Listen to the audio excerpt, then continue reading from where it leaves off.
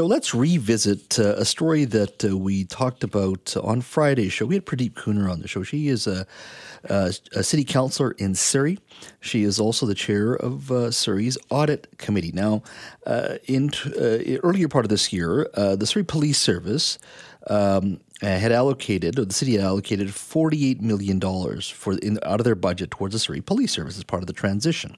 Now, as of June, at the end of June, the SPS reported that they had spent about $15 million of that $48 million. That's the budget.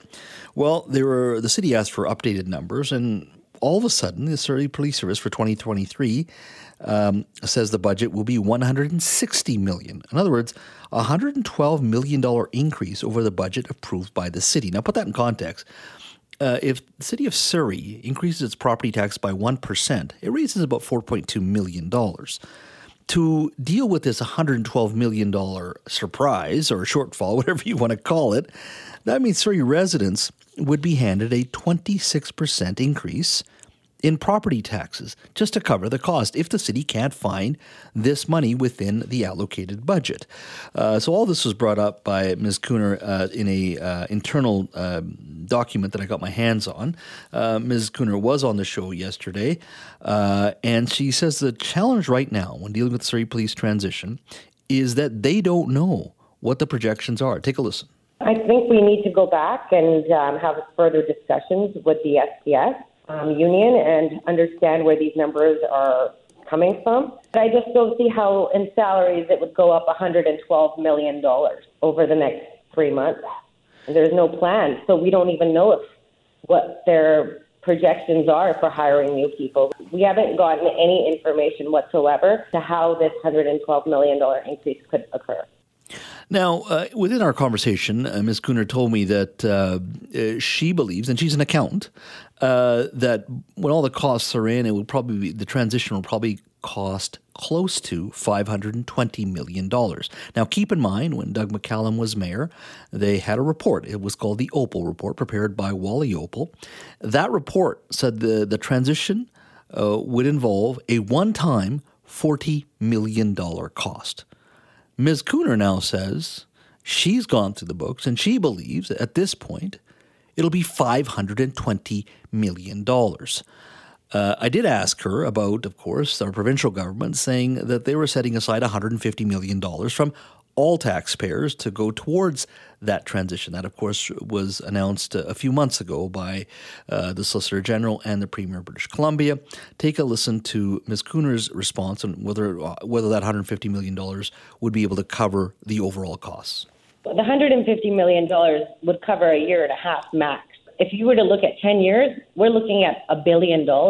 This is extremely difficult for Surrey residents to take in. And this is not a cost that should be attributed to them because of what the province decides for them. And if they need to pony up the money. If this is their plan, this is what they want for the city, then they should have to pay for it. We shouldn't have to. Well, joining me now to talk a little bit about the police transition is Barge Dahan. He is a former member of the board of the Vancouver Police Department. And you were, correct me if I'm wrong here, co-chair as well? Vice chair. Vice chair. So you have a pretty good understanding of policing and certainly, dealing with a large force. Now, initially, correct me if I'm wrong here, when the conversation about the Surrey Police Service had begun, the Vancouver Police Department actually wrote a report, did they not? Yes, a report was written on the request of the City of Surrey. It was part of a technical assistance agreement for the development of the SPS transition plan. Mm-hmm. It's a report that was done. It was done confidentially for the City of Surrey, and the report was completed in April 2019. 2019. And what did the report overall say? The report basically painted the existing environment, the environmental scan, looking at the existing policing that was happening, and then looked at the recruiting, training, technology, information, various systems, fleets, and all of that. So it gave them a broad understanding as a large police force, which Vancouver is. This is the kind of stuff you guys are going to have to look at if you want to move forward with a municipal police force for a community that size. It was a very well laid out report with topics that are pertinent to policing. It was quite detailed. And then now, if we look back at history a little bit, Surrey had put together the Opal report, and as I said, that was a $40 million one-time cost to the city in regards to the transition itself. How do you think, after that report was done, give me a sense of your perceptions of what Surrey did and where you think they got it wrong? Well, there was the Vancouver Police Department report. Then there's the Wally report. Mm-hmm. So those reports were supposedly used to come up with whatever transition plan Surrey was going to put in place. Mm-hmm. What exactly happens, I certainly am not privy to that. But when we talk about this $40 million transition cost, mm-hmm. there was about $19 million for capital. It was a capital item. Mm-hmm. And the balance was staff, recruiting, and so on. But it was to be spent over the entire transition period, over 3 years. So it's not one time, but there were one-time charges in the sense that they were towards transition. And as the Surrey Police Service is being built, recruits are being hired, then there's going to be your annual operating costs associated with the labor and so on. I think what happened here is that the decisions that were being made, they were hasty, politically, with political consideration, a small clique of people that were in policing, and adequate budgeting wasn't done, risks weren't assessed, and then we also were hit by COVID. Mm-hmm. That changed a whole bunch of things. Mm-hmm. So I think it speaks to a lack of solid plan, adequate budgeting, and good public consultation. So we find ourselves in a crisis situation where the public, I don't think, has confidence in the process that has unfolded to date. Mm-hmm. Can you fix this? And what I mean by that is just the dollars. I mean, what do you think? I mean, I'm not asking for a specific number, but your thoughts on what a transition would take in regards to moving from RCMP to municipal. You've got capital costs, you've got, it could be a gun range, whatever it may be. Your thoughts on what you think that transition should look like and what the real cost roughly in your mind, because as a former board member, Vancouver Police Department Board, you get a sense of what the costs are. You know where the challenges lie as a board member going through the numbers. What do you think, roughly what that transition probably would cost? Well, one of the things that I felt when this process was unfolding, my personal concern was, will there be people on the SPS board and at the City of Surrey level who are experienced and knowledgeable about managing a big transition of this type? It's unprecedented in the last 40 years in BC. So that's the underlying issue. Were there people experienced to do this? Mm-hmm. And I think the situation tells us that they weren't. So you think the board at that time, present board, was not capable of taking on, watching this transition? I looked at the initial board composition and where it is today.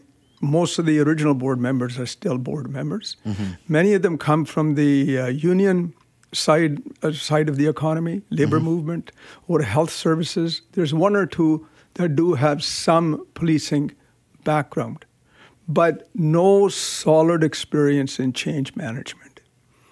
That's where the problem lies. And then whatever budgeting that was done, both through the police service now and also city budgeting process, I think it's been flawed. I don't think there's really accurate numbers. What's it going to take to fix it? Yeah. I think there's only two choices. One is, if you're going to stick with the transition to Surrey Police Service, then you bite the bullet, whatever the costs are, you do it. I would say that once all the recruits have been hired to what the model said, around 805, we're looking at an operating budget without capital of well over $225 million. And to get to there, it's going to take you minimum 4 years. There aren't enough potential recruits available in the recruitment pool in the province or in the country. That's a big challenge. So the $200 million you said, that's just for the yearly operating budget. Once you get to the maximum number of staff?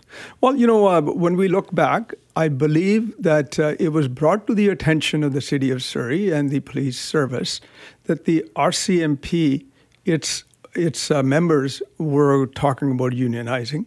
Yep. And that there were going to be pressures on RCMP's budgets.